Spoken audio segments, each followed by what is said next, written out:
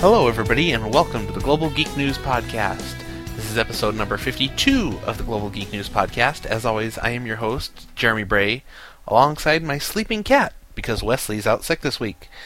For those of you who were wondering where our new intro is, well, it kind of needs the both of us, so there is no new intro yet this week. But since Wesley's out sick this week, and I couldn't find anybody to really fill in on such short notice, and the recording kind of got pushed back a couple extra days anyway, I am doing the show solo this week. For those of you who've been listening to the show for a couple of years, you kind of have an idea of what the show is like with me doing it solo, but I like to think that I've gotten a whole lot better at it than what I used to be. So, anyway, since I don't have a co-host, I figured, well, just being me, the show would be kind of short. So to make up for that, I really loaded us up with stories this week, and some tips of the week and stuff like that. So, I still got a full show today, even without Wesley. So, might as well go ahead and clear up a couple of things before we get on to the stories. First things first, don't forget to check out the show notes at globalgeeknews.com. Like I said, we've got plenty of stories, so if you want to really read the stories, dig into them a little bit deeper, you can check those out at globalgeeknews.com. Don't forget to check out the Global Geek News blog, which is globalgeeknews.com/blog. I've done a number of posts there in the past week.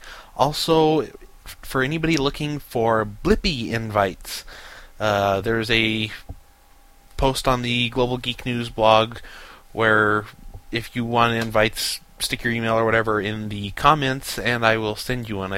Last time I checked, I've got like 20 some odd Blippi invites, which for those that don't know, Blippi is basically like a friend feed but for purchases instead of content that you produce online.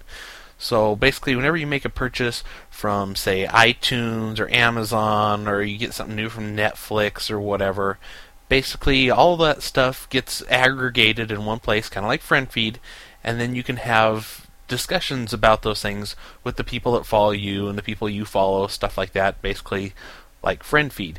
And I believe there's even things where you can hook it into like credit cards and your bank account and stuff, but that's limited in like the number of banks that you can use for stuff like that. And there's just a bunch of different services that they can work with and everything. And it's actually pretty neat to kind of see what other people are purchasing. And you really get to know a person a whole lot better when you kind of know what kind of music they like, what kind of movies they like, what kind of DVDs they're buying from Amazon or stuff like that. And of course, you don't have to necessarily contribute everything. You can even set it as to where whenever you make a purchase or whatever, it's got to clear it through you before it gets posted as to where everybody can see it. So if you're kind of concerned about your privacy or you're not sure if you always necessarily want to share everything, that might be the route to go. But anyway, right now I believe the service is still in beta and it will be for a little bit yet. So if you need an invite to the beta, which I believe it's still a closed beta, I've got let me double check. I think I've got 23, 26 some odd invites left, which I've given away, I don't know, probably about 20 or so in the last week, which it looks like I have 25 right now. So if anybody would like any of those, find the story, search on the blog for it. It should still be on the main page, and stick your email or whatever in the comments, and I will get one to you as quick as I can, which normally that's within a few minutes or whatever.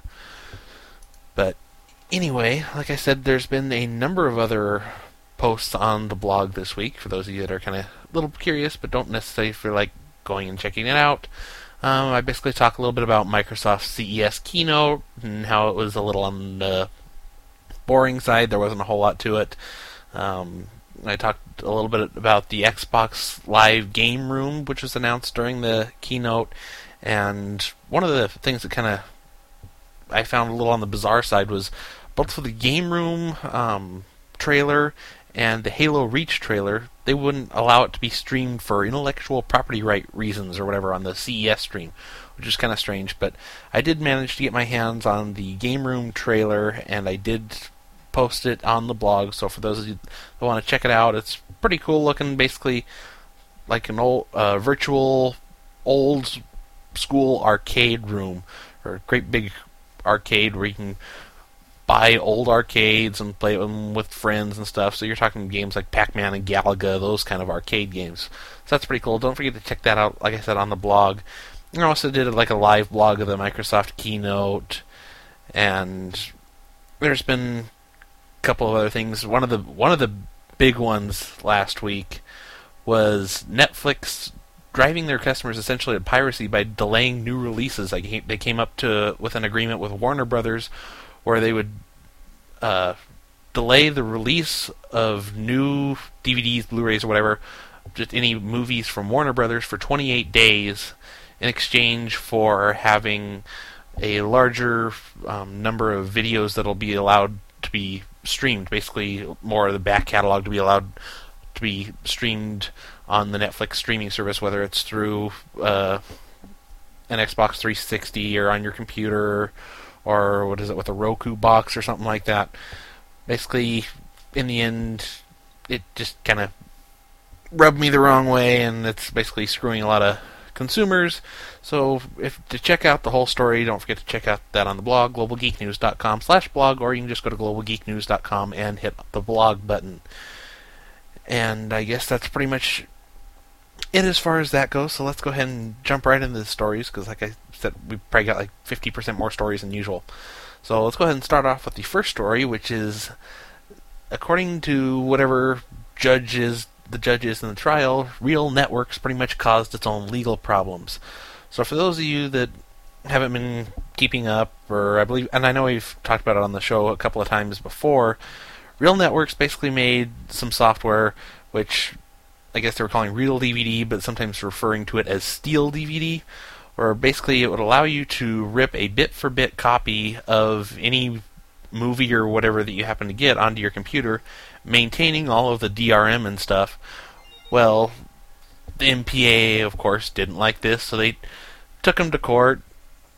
Real Networks turned around and countersued them, and it's basically been a big thing that's gone on for the past, I don't know, year or more, where basically this basically breaks the DMCA because it's making a copy of it, despite the fact that it's keeping the DRM intact. And so there's been an injunction against it as to where they've never been able to actually come out with this software. They've got it, they just can't come out with it because the judge won't let them. And now the judge is pretty much saying, well, it's kind of their own stupid fault for making illegal software. But to be honest, I really don't think it's necessarily about that. I think it's more about the fact that the movie industry isn't really getting their cut from it. I think if Real Networks had come to the movie industry right away and said, hey, we've got this idea for ripping DVDs, and you could still have all your DRM and everything on there that you want, and pitched it to them that way, I think they probably would have been more open to it, and we could have possibly seen the software. But instead, they just went ahead and said, oh, hey, we have this software, it does this, but it's still ripping stuff, or it's still ripping the movies and stuff. It's still got your DRM, but it's still ripping it. So, of course, the movie industry didn't care too much for that. Well, and then Real Networks decided to say, hey, this is an antitrust thing. They're kind of all ganging up on us.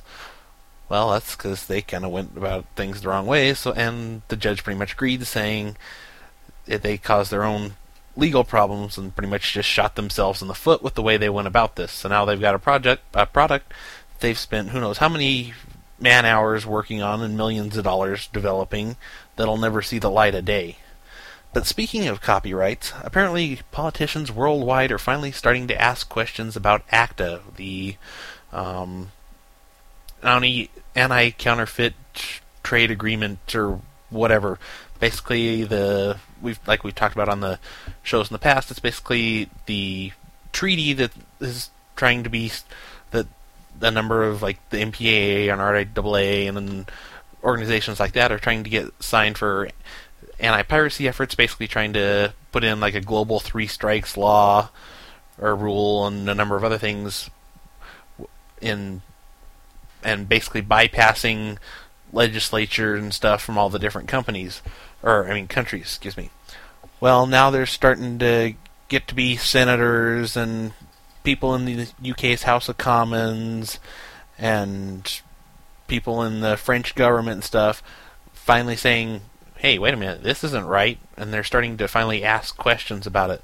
So hopefully now that there's been a couple of leaks around ACTA and as to where people kind of know what it's about, and they're finally starting to ask their congressmen and stuff, hopefully we'll see more of an effort to try and fight this as to where this won't happen. I think now that there's starting to be some questions asked about it, I'm guessing we probably won't see it go through, or at least I certainly hope not. But speaking of piracy, apparently there's a new bill floating around in Great Britain called the Digital Economy Bill, where basically there's going to be there's all kinds of different amendments and stuff to it, where there's like 74 amendments to this bill, I guess, all dealing with digital economy. And there's a lot of it that actually has to deal with piracy and stuff like that. Well, part of it is when an organization like I can't remember the British version of like the RIAA or whatever, if they file a complaint with your ISP saying, hey, this person is infringing stuff, they're basically going to have to equate the piracy to an actual value and say, okay, this is essentially a lost sale for us, even though they can't prove that other people are downloading it from you. They can only prove that they've been able to download it from you, which, how that's a loss when they already own it, I really don't understand that, but then again, that's just kind of the stupidity of the whole issue. But anyway, basically they're going to have to say, okay, hey, this is the kind of losses that we're getting from this. So basically, if you're uploading a 99-cent song, they're going to have to say you're sharing a 99-cent song. And there's a number of other things saying that basically whoever's in charge of an IP address, or basically whoever's account is linked to an IP address, is the one that's going to be held liable for any piracy stuff. So even if you leave your Wi-Fi open, or if somebody breaks into your Wi-Fi and just starts pirating all kinds of stuff, you're still going to be held liable. And there's basically a whole bunch of other different amendments in here. I recommend checking it all out in the show notes. But it's like there's some things that are good. Basically, there's an amendment which should be accepted that basically kind of throws out the idea of the 3 strikes or throttling customers based on them being caught multiple times for file sharing or whatever. But at the same time, if it's equating the owner of an IP or the owner of an account to an IP address and making them liable, that's not real great. So, I mean, there's a lot to this bill, so especially if you're living in the UK, you definitely want to check this out. Like I said, the link is in the show notes. But speaking of even more piracy, Breen has apparently shut down 393 torrent sites last year, and no one really noticed.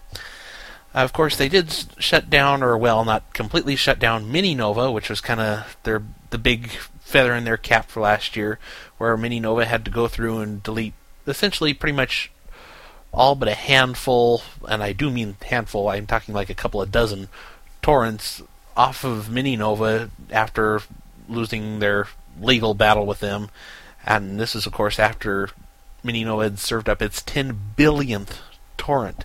So to go from that many down to a couple of dozen, that's kind of a real big hit. They're essentially pretty much gone. I was thinking earlier this evening I'd like to see some traffic numbers from Mininova, because I know we talked about them about their traffic numbers about a week or so after they had to delete all of the torrents, and of course, like the Pirate Bay has been ordered to do this by, I believe it's like the 10th of March this year. Is it the 10th of March? 1st of March, excuse me. But we talked about the numbers being just how far they dropped in a week. And I'm kind of curious now that we're a couple months out from that. I'm kind of curious to see what the numbers are. I would be real surprised if they're in like the thousands of hits now, because I think the word is finally spread around and people are finally realizing they can't find the pirated content that they want on there, so they've gone to the Pirate Bay or Demonoid or Usenet or whatever, which I won't talk about Usenet. We're not allowed to talk about Usenet. For those of you that aren't too sure what I'm talking about, go back a couple of shows when we talked about how you can't talk about Usenet, or technically you can, or at least for right now, but generally the rule about Usenet is that you don't talk about Usenet. Anyway, speaking of torrents and stuff, like I said, Breen apparently shut down, according to their own numbers, 393 other torrent sites. No one seems to really know what the sites those were, and apparently they also shut down like 35 eDonkey sites, 38 video streaming sites, 14 Usenet portals, and no one seems to really know which sites these are, so I'm guessing they gotta be really small sites that no one's probably ever heard of, that probably just existed among like small groups of friends and stuff like that, rather than being something real big like a Pirate Bay. Otherwise we would have heard of it. But of course, when it comes to these torrent sites and stuff, you take down one, 5 more pop up in its place. So really, it's just kind of a losing battle that they're just kind of throwing money at, and nothing is really getting done. It's just, it kind of looks like it, because they're going after some of the biggest players like Mininova and the Pirate Bay and stuff like that. But speaking of BitTorrent, apparently Microsoft has filed for a patent, or received a patent or whatever, on basically DRM'd torrents. So apparently it's this new patent, which I haven't really looked at all the specifics of it, but it basically has some sort of a method for encrypting each packet with a separate key and allowing users to decrypt it at different levels of quality based on a license they purchased, so they can like stream media through a peer-to-peer network or BitTorrent or whatever. Which it seems like kind of a strange area for Microsoft to be getting into, and I'm not real sure how practical that would be, considering when it comes to if you're encrypting each individual packet, and like I said, I didn't really look into the patent, so I didn't see like how many bit encryption it is on each packet. But if you're doing it each with a separate key, and each packet has to be decrypted with a separate key, that's going to be very computationally intensive. I mean, if you're doing it if you're doing like encryption over the internet and stuff, it's not that big a deal. But when you're doing each individual packet like that with a separate key and everything, it gets to be a bit much.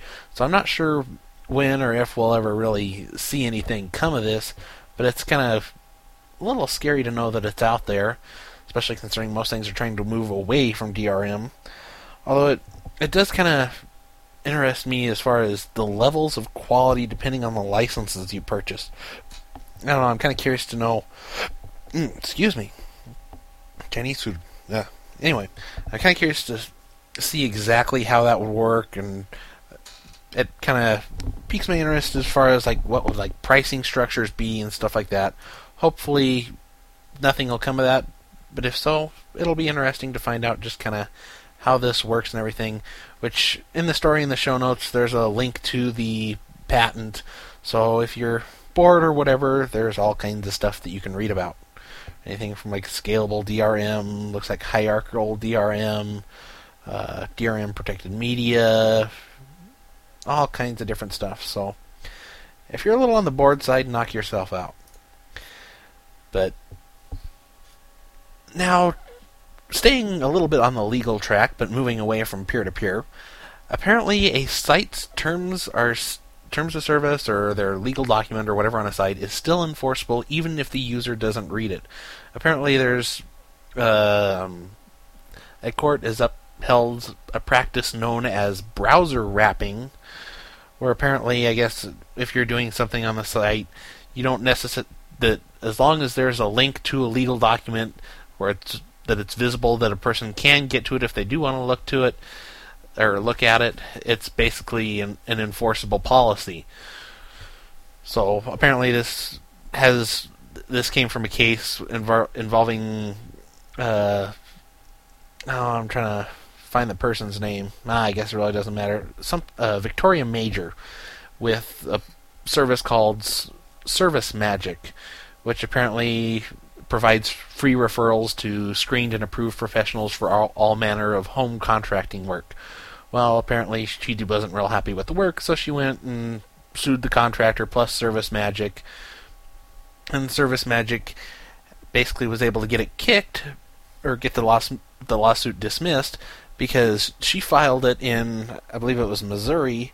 Well, in the terms of service, it said that any legal suits or whatever has to be filed in Denver, Colorado. Well, she was able to get it kicked by that because the court said just because she didn't read that, and apparently it was some obscure little line way down there in the terms of service, that even though she didn't read it, it was still legally enforceable.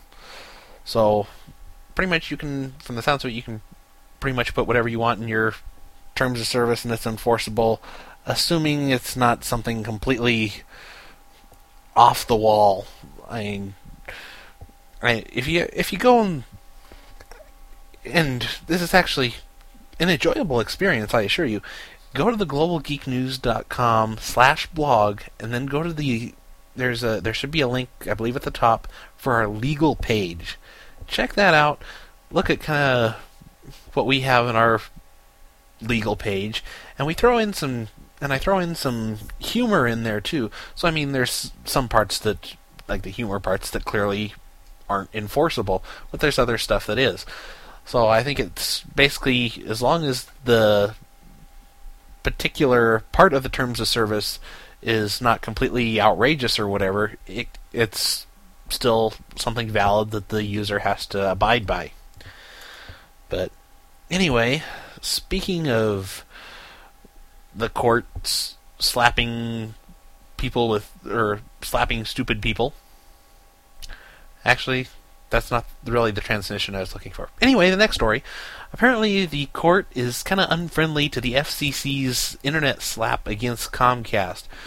For those of you that I'm sure remember, what was it, last year or whatever, back when Kevin Martin was still the head of the FCC, basically told Comcast to knock off its Sandvine internet throttling technology, where for anybody that was using services like BitTorrent and stuff, it would send disconnection messages to the people that were seeding or whatever, as basically some network management or whatever. And of course at the time, they wouldn't admit it or anything. Well, Comcast has basically kind of cleaned up their act to an extent. I'm still not a big fan of their traffic management strategies now, which I know I've talked about on other shows. But basically, now the court is saying that the FCC had no legal authority to tell Comcast to stop doing what they were doing and come up with something else. Which, it seems, I always thought it was kind of stupid that Comcast was challenging this anyway. I mean, it's not that they were getting fined or anything. They said that they were working on another technology. Just implement the other technology and drop the stupid situation. But no, instead they decided to fight the whole thing, I guess just pretty much out of a matter of precedent. And so now the court is finally saying that the FCC, although this is basically kind of an ideal that they were following, there's no legal authority behind it. They couldn't cite any statutes saying, yes, we have the authority to enforce stuff like this, and that basically excuse me, let me get a drink here. Voice is starting to go on me.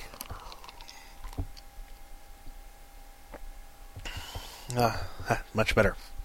Basically, they just don't have any ground to stand on when it comes to enforcing these things that are basically ideals, that rather than actual laws that Congress has given them power to enforce, which is going to make things even more interesting when it comes to the whole net neutrality thing, whether or not they can enforce that, or if they can get permission from Congress to enforce that and stuff like that. So that'll be certainly interesting to watch how this develops, but at this point it looks like the FCC kind of overstepped its bounds. So I'm kind of curious to see how the new FCC chairman Julius Janikowski sees the whole situation and how he's gonna run with it from here since Kevin Martin is no longer in the picture. And speaking of pictures, the new airport X-ray machines, like the backscatter machines or whatever, that have been all over the news lately, basically everything since the whole Christmas bomber debacle. Well, apparently those things are breaking child porn laws, since they basically see through your clothes and see you naked. I guess, and I'm not sure the particular story that we're talking about here it's breaking child porn laws in the UK, and I'm not real sure how that affects it, how the laws are here in the US as far as something like this goes. I would assume they're probably very similar.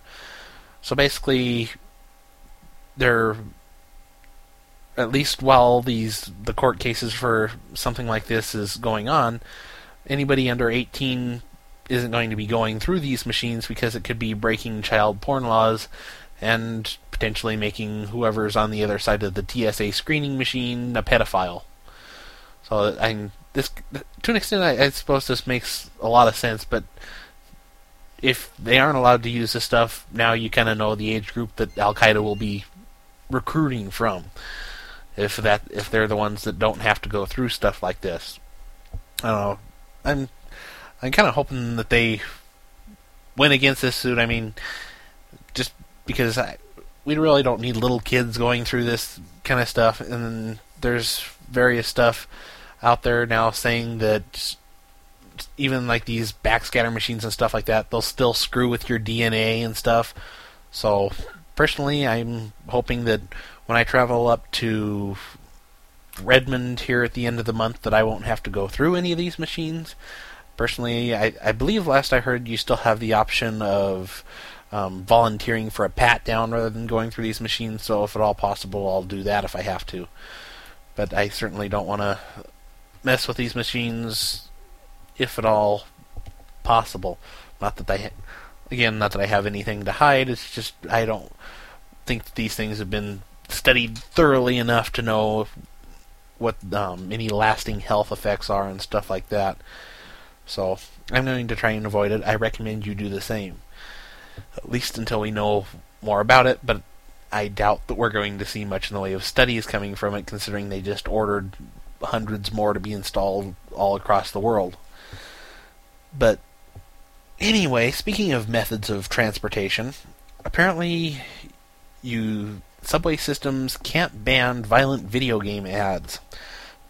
The story is coming out of Chicago. Apparently the Chicago Transit Authority has tried to ban violent video game ads, like for Grand Theft Auto and stuff, from being displayed at subway systems or on buses or at bus stations and stuff like that. But apparently a judge says, no, you can't do that, because essentially these areas are public forums, which means free speech applies. So there's nothing they can really do about it, and basically they were just kind of hoping to keep the violent video games that are M or adult only rated away from the eyes of people who might be offended by it. But apparently that this falls under free speech, as it should. So I would expect that we'll start seeing more of these violent video games ads in public transportation systems. And apparently this isn't. I guess at one point there was a whole thing between the transit system and Take-Two for Grand Theft Auto that I guess they had some sort of a whole legal issue with. But now this time it's the ESA, which is the Entertainment Software Association. They're the ones that they're basically like the RIAA of the video game industry. So they're the ones that are actually fighting it this time. Which I've always, I don't know, when it comes to like the MPAA, the RIAA and stuff, those I can't stand. ESA, on the other hand, sometimes I like them, sometimes I don't. It just kind of depends on what the issue is. But on an issue like this, I'm glad that they're standing up for the game developers. So this will be kind of interesting to see if there's any public reaction to some of the stuff that'll be up at the bus stations and subway terminals and stuff like that. But speaking of video games, apparently the Nintendo Wii is getting Netflix. I guess this was kind of rumored last week when the Netflix CEO said the chances of Wii support for Netflix is excellent. Well, apparently, I guess as of earlier today, and I didn't really pay much attention to it other than read the headline, but apparently as of this spring or whatever, Netflix streaming is going to be coming to the Wii, which I guess that's kind of nice. For me, it doesn't mean much of anything. I mean, I've got it on my PS3, and which I still have never watched. I just got the disc, and it's sitting here. I mainly watch everything on my Xbox 360, and I don't know. I can't imagine it being that wonderful on Netflix being that wonderful on a Wii. I mean, for basic standard def stuff, I'm sure it'll be fine. But considering the fact that the Wii is not high def or anything, I'm guessing that means that there won't be any high def content that'll be able to be streamed to the Wii with Netflix. I don't know that for sure, but that's kind of what I would assume. So, with any luck, maybe this is kind of an indicator that we'll be seeing a Wii HD announced maybe at E3 or something like that this year. Don't know. Hopeful. I know there's always rumors going on about that, but at least now for families that don't have a 360 or whatever, or don't have any kind of a computerized home entertainment system or whatever, they can, or like a Roku box or whatever, they can now get Netflix through, or they will soon be able to get Netflix through their Wii. Which, have fun with that. I'll be sticking with my 360. Anyway, speaking of things that you can get that nobody will probably use a whole lot of, DirecTV is launching 3 dedicated 3D HD channels later on this year. One, of course, for those that have been paying attention to the coverage in CES last week, there were 2 big things out at CES, e-readers and 3D televisions, which it seemed to me like most of the interest was on the e-readers because the 3D TVs weren't all that wonderful. You still have to wear the glasses and stuff like that, and like some are like the passive shutter glasses, some are the active, and for the most part, from what I'm told, the experience still isn't all that great. And I don't know, it seems like they're putting the TV manufacturers are putting a whole lot more money in and effort into the whole 3D at home thing than I think people really care for. And most of the movies at movie theaters are still in 2D, other than maybe like animated stuff or movies like Avatar or stuff like that. Most of them are still in 2D. People prefer 2D from what I can tell. I know I prefer 2D. I mean, I've done various 3D movies in the past, which they were alright, they weren't great. I've done IMAX, which IMAX I like to an extent, but it's like you have to be in that one perfect seat in the center, and you can't tilt your head at all and whatever, otherwise you'll get some weird distortion and stuff.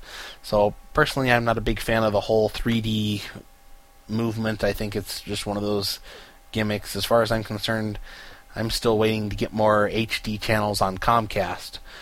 And give me more HD channels, that'll make me happy. Give me 3D channels, I still won't care.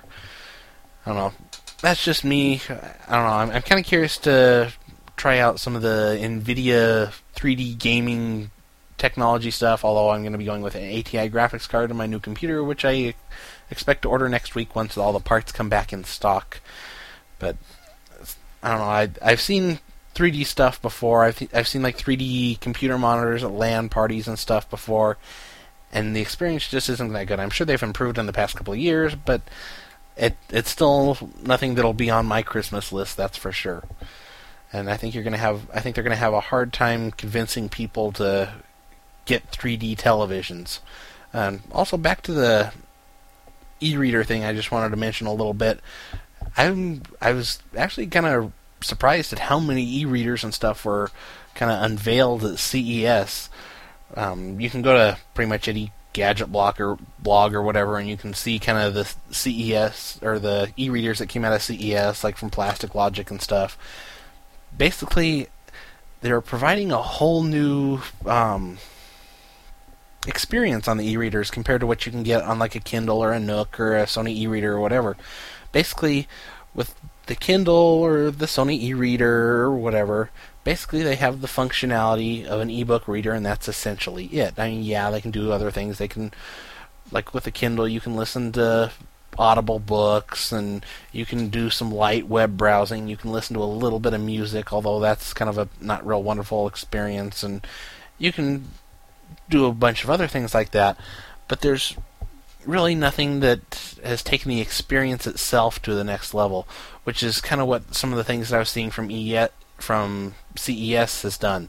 This store, I know there was at least one company that's basically taking it and turning it in their ebook reader solution into a social experience, a store you can have like your own little book clubs and stuff like that.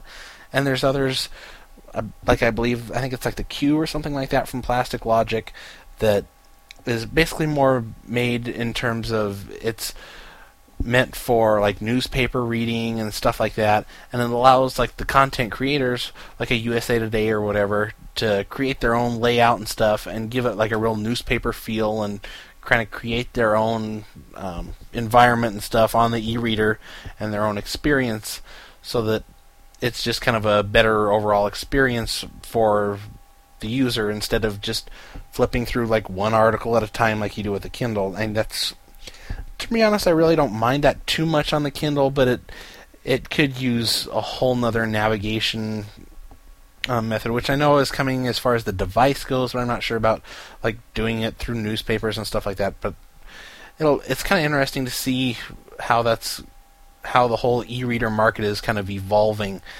I expect to see some kind of an answer to all these new movements out of Amazon probably this fall. I'd say probably maybe around the October time frame. I mean, they just basically last week announced or launched or whatever an international version of the Kindle DX, and then of course they had the Kindle 2 International a couple of months ago, so I really don't think we're going to see anything from them right away. I know they're working on some new firmwares and stuff that are going to improve navigation and stuff like that, and they just came out with one that I guess is still being pushed out over the air, or is not quite yet pushed out over the air, that brings like native PDF support and stuff to the Kindle too. But I think probably, like I said, around this fall we're going to see some sort of a new Kindle that's going to have some of these features that people have been wanting, maybe a touch screen or whatever, and they're going to have more of the social experience of it. I think you're going to be able to have like the book sharing stuff like the Nook does, but it's not going to have the limitations of the Nook, where you can share a book with more than one person and share it more than once and stuff like that. So I'm kind of curious to see what's going to happen there, but I would bet money that we'll see something new and something big from Amazon in the ebook reader market, like maybe a Kindle 3 or something like that by the end of the year. So I'd say keep an eye out on that. But speaking of things worth keeping an eye on, apparently something else that you should be watching is the Vlogosphere, which has apparently grown since 2007, has grown 500%. Basically, it went from 20,000 unique vlogs to 110,000 unique vlogs. Or I don't know if that's vlogs or vloggers. It doesn't really specify that. It says vlogs, but I've got to think it's talking about vloggers. But this is a story on TechCrunch, kind of like the state of the vlogosphere, talking about how YouTube is basically the primary place where people upload their vlogs, and they have like 36% of the market share, and whereas other sites like Blip TV come in at 14%, Vimeo at 9%, MySpace at 7%, Dailymotion at 3%, 13% of people use their own video sharing platforms, like on their own website they have their own like video hosting service platform things on their own WordPress sites, like through a plugin or something like that. What oddly didn't make the figures was Facebook, which kind of really surprises me. But And of course, there's a lot now that I've noticed, and they point this out in the whole State of the Vlogosphere thing, is that a lot of vloggers are not only uploading it to their own sites, but they're also uploading it to a YouTube, or they're uploading it to multiple sites. They're using a service like TubeMogul, which will upload it to like a YouTube, a Vimeo, and pretty much all the other sites out there, which they've got their own little restrictions and stuff like that. And then there's like pay levels and stuff, which if you're a vlogger or whatever, or you've got some online videos, those that you're going to put up, that's an interesting service to look into. I've kind of looked at it myself, but there's things that I like about it, things that I don't like about it. But anyway, there's kind of some interesting things that they're showing in here, as far as like they even mention the screen resolutions that most people actually consume these online videos in, which the most popular TV viewing for stuff like this is on a PS3 and a Wii. Gee, I can't imagine why, considering the fact that the Xbox 360 doesn't have a browser. And that's kind of stupid to put in there. I mean, why are you... Everybody knows the 360 doesn't have a browser, so why say that it's even on the other two? I mean, that's kind of like stating the obvious. But anyway, it also has... There's information as far as like short-term videos being around a minute and 15 seconds, long-term videos being around 8 minutes and 50 seconds, somewhere around there. Speaking of which, I got my hands on a Zune HD yesterday. Thanks to the whole Microsoft Insider program that I'm in, I got a Zune HD yesterday. Just a few minutes after I walked in the door, the UPS man dropped it by. I've had a little bit of time to play with it, and I'll have a complete review up, and I plan on doing a video review on the Global Geek News blog, probably this weekend, or maybe before then, but it'll probably be this weekend, maybe the first day or two in next week, just a kind of a complete video review of the Zune HD compared to the first gen Zune, compared to like an iPod Touch. Let's just say I'm not that impressed. But, I mean, great audio, great video. Otherwise, nah, I wouldn't go for it. But anyway, I'll talk about that more in the video review. Don't forget to check that out on the blog sometime in the next week or so. Speaking of interesting numbers, and this isn't our last story, we got one more story. Android phone demand is up 250% since, I believe it was November, I think, and the iPhone demand is actually down in relation to it.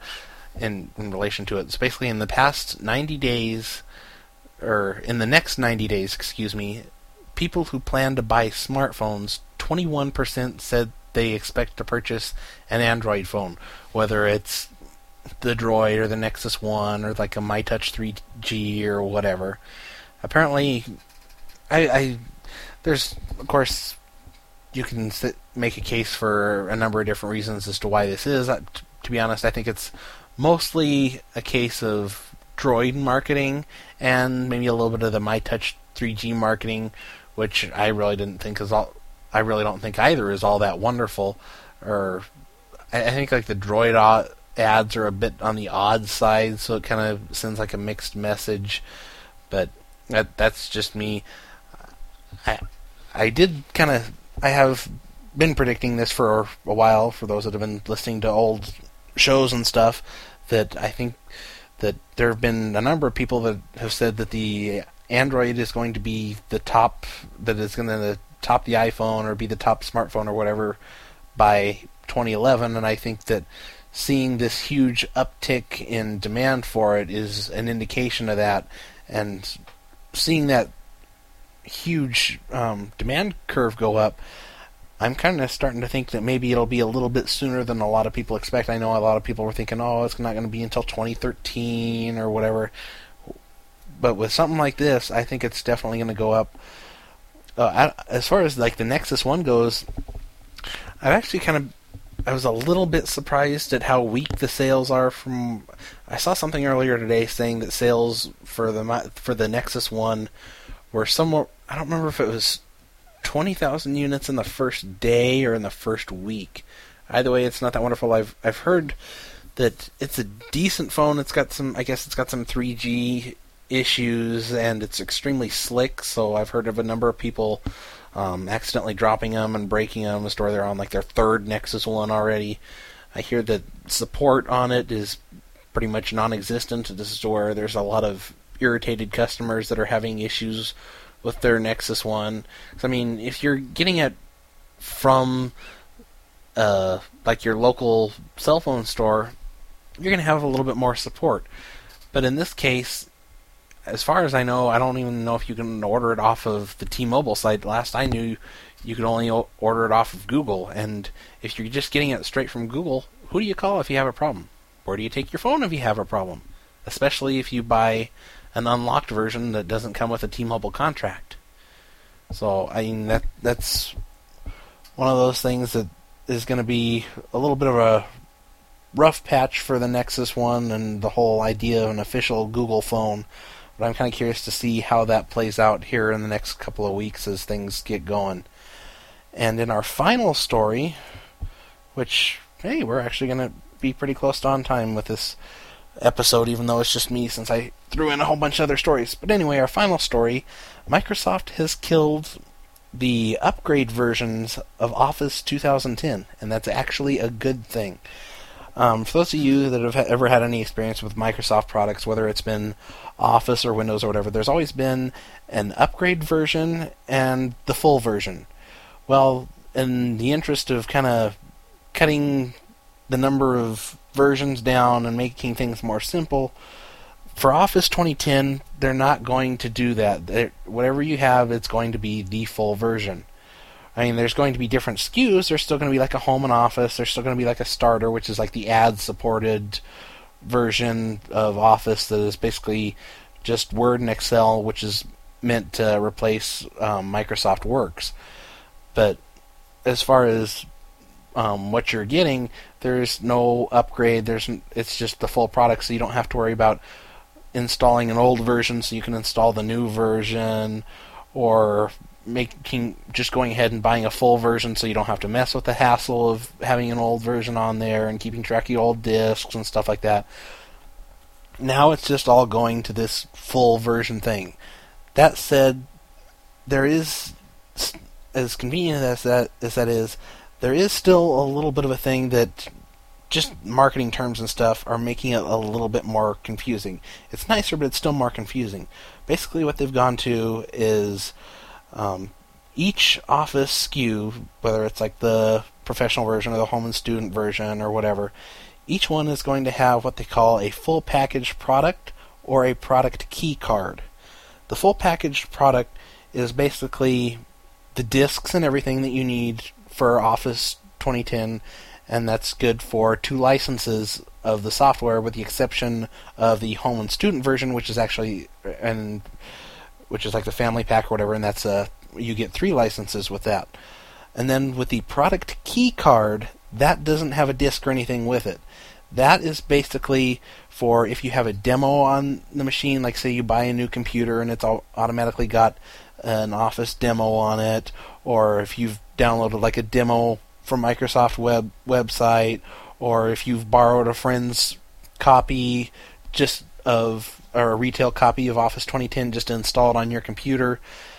This is basically just the product key to enter to activate the full version of the software. So since it's just the product key, no disk or anything, it is going to be a cheaper version. I believe there's a link in the story in the show notes for the different pricing of what this can be like. Actually, I just now brought it up. So for like the home and student version, if you get the box version, it's $149. But if you get the key card, which is just one license, I forgot to mention that, it's just one license, so you can put it on one computer and not 2 or 3 or whatever, that's going to run you $119. For like a home and business, the box version is $279, key card's $199. And the whole key card thing is actually kind of nice if you're buy a new computer, like I said, and it's just come with a demo on it, and you just want to activate it, or if you get a new computer or something like that, and it comes with the Office 2010 Starter Edition, which, like I said, is basically the replacement for Microsoft Works, and you just want to upgrade that and get like the full version of Office that's more convenient, and you're not having to worry about scratch disks or anything like that. So this, to an extent, I suppose this is a much nicer way to go. But anyway, back to the pricing. For the standard SKU, of course, there's volume licensing, and then for the professional version, $499 for the box, $349, excuse me, for the key card. Professional Academic, $99 for the box price, nothing available for the keycard price, and then there's like Professional Plus, which is, again, that's volume licensing and stuff. So this is certainly a different road for Microsoft to go down. When I first saw this, I didn't really understand it at first, but the more I think about it, the more I like it. So I'm kind of curious to see how the average person views this, because, I mean, the whole product key card and full package product, I think those are just kind of confusing terms that probably won't go over real well with the average consumer, but I'm kind of curious to see if that is going to be a real major point of confusion, or if there's going to be enough marketing stuff around where these is going to be sold in stores explaining, okay, with the full product you get 2 or 3 licenses compared to the product key card you get 1 license and stuff like that. So I'm kind of curious to see how that turns out when Office 2010 comes out later on. I think it's like in the summer, I believe. I'm not exactly sure. I want to say June, but I'm not real sure. It's been a while since I saw anything in relation to ship date. But anyway, that's it for our stories. Don't forget, we do have our tips of the week. First tip is how to temporarily protect your electronics with vacuums by vacuum sealing them. So I guess if you're worried about like your iPhone or whatever in a situation where it could get wet or whatever, you can vacuum seal it just to kind of protect it from moisture or bad weather or whatever. And of course, both of these tips are coming from Lifehacker. The second one is the one that I personally find more interesting and useful, just because I really don't take my electronics into a situation where they could get ruined by water or weather or whatever. But the second tip is how to get free access to paywalled content with a simple Google hack. So if you ever go to like a site like the Wall Street Journal or the New York Times or something like that, and you don't want to have to deal with subscribing or maybe paying for a subscription or whatever, and you don't want to have to go to BugMeNot and mess around and try and figure out which one of a dozen different logins still work and which ones have been disabled and whatever. Basically, this simple Google hack, you take the URL of whatever the content is supposed to be. Say you're going to a particular article, and it gives you the headline, but the content is disabled until you log in. Well, you basically take that URL, stick it into Google, and then when the Google result for it comes up, click it, and it'll automatically take you to the content without it being any kind of a having to log in or anything like that. So it's a nice little way to get around that if you don't feel like registering and having another account or logging in or whatever. It's just kind of another nice little way around that. So if you're if you're one that uses like the Wall Street Journal or whatever, if you're using a lot, I'd say go ahead and get an account. It just makes things a little bit easier and one less step to have to go through. But if it's something that you go to once a year, once every 6 months, something like that, and you don't really want to mess with it, this is certainly a nice little option. I guess it kind of takes advantage of some kind of a registration bug or something like that in these kind of sites. So for as long as the bug is there, go for it. But anyway, those are our stories and our tips for this week, which, like I said, you can find all of them at globalgeeknews.com. globalgeeknews.com. And don't forget, you can check out the blog at globalgeeknews.com/blog, which is where I will be putting up my review of the Zune HD later on this week, and I'm sure I'll be sticking it up on my YouTube account, which I am PCNerd37 at YouTube, or on YouTube, I should say. Speaking of which, I'm also PCNerd37 on Twitter, so follow me there, and don't forget to follow Global Geek News on Twitter, which is just plain at Global Geek News. And even though Wesley's not here, I'll go ahead and plug him. Don't forget to follow at Wesley83 on Twitter. If you have any comments or suggestions for the show, feel free to either leave them in the comments for the show, or you can always shoot me a message on Twitter. Like I said, if you're going to give me comments and stuff for the show, it'd probably be best to send them to at Global Geek News. So if you have any comments, suggestions, send them there. You can also email me if it's something that you don't want to necessarily share in public. And my email is pcnerd37 at globalgeeknews.com. Or you can do Jeremy Bray at globalgeeknews.com. It all goes to the same email. I really don't care. And that's pretty much it for this week. For those that would like to donate to the show, if you enjoy the show, want to show your support for the show, go to globalgeeknews.com. I believe it's /donations, or just on the Global Geek News page. There should be a button there for donations. Anything above $10 will get you mentioned. You can post whatever link you want there on the donations page, so you can get yourself maybe a little bit higher Google ranking. You can get yourself a little bit more traffic, stuff like that. Because I notice there are people that do check the donations page just to see what kind of people have donated and stuff. And anything over $25, you get a special shout out on the show. And I'm still looking into anybody who donates a larger amount, like say $50, $75, $100, something like that.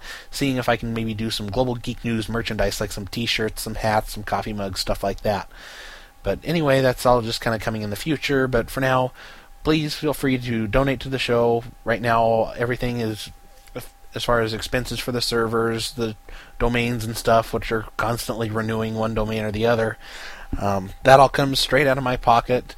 I haven't really made much in the way of AdSense to really support the site at all. I'm still several $100s in the hole myself because of it. So please feel free to donate to the site. We do our best to provide great content, and if you can't donate, that's fine. All that we ask is that if you can't donate, tell your friends and your family and stuff about the show. Tell them, hey, here's this great show. You can learn a lot. There's some great tips. You can find out what's going on in the world of media, entertainment, and technologies. Whatever. Just say, hey, just go to all your Twitter followers and say, hey, check out this podcast. Or email everybody in your virtual Rolodex or whatever on your contacts. Or post something on Facebook or whatever, saying, hey, check out this podcast. Or go on forums and say, hey, check out this podcast or whatever. That's all we can ask. We're always looking for a bigger audience and new people that are happy to contribute to the show. Like whenever I get somebody that wants to contribute to the show or the blog or whatever, I've got a post that I've got to get up in the next day or so for an infographic as far as like college in America and stuff like that, with some really interesting statistics on it. And there's been a number of posts in the past from various listeners and readers that have just been given tips to other listeners and readers. I post those and everything, and they're always greatly appreciated. So if you want to help out in that way, you're more than welcome to as well. But just at least promote the show. Even if you do donate, still promote the show. Just because you donate doesn't mean you don't get off the hook. Doesn't mean you get off the hook. But anyway, that's all we have for this week. We'll be back at our regularly scheduled time next week. I'm sorry this was a couple of days late this week, but that is our show for this week. So for Global Geek News, I am Jeremy Bray, and we will see you next week. Later.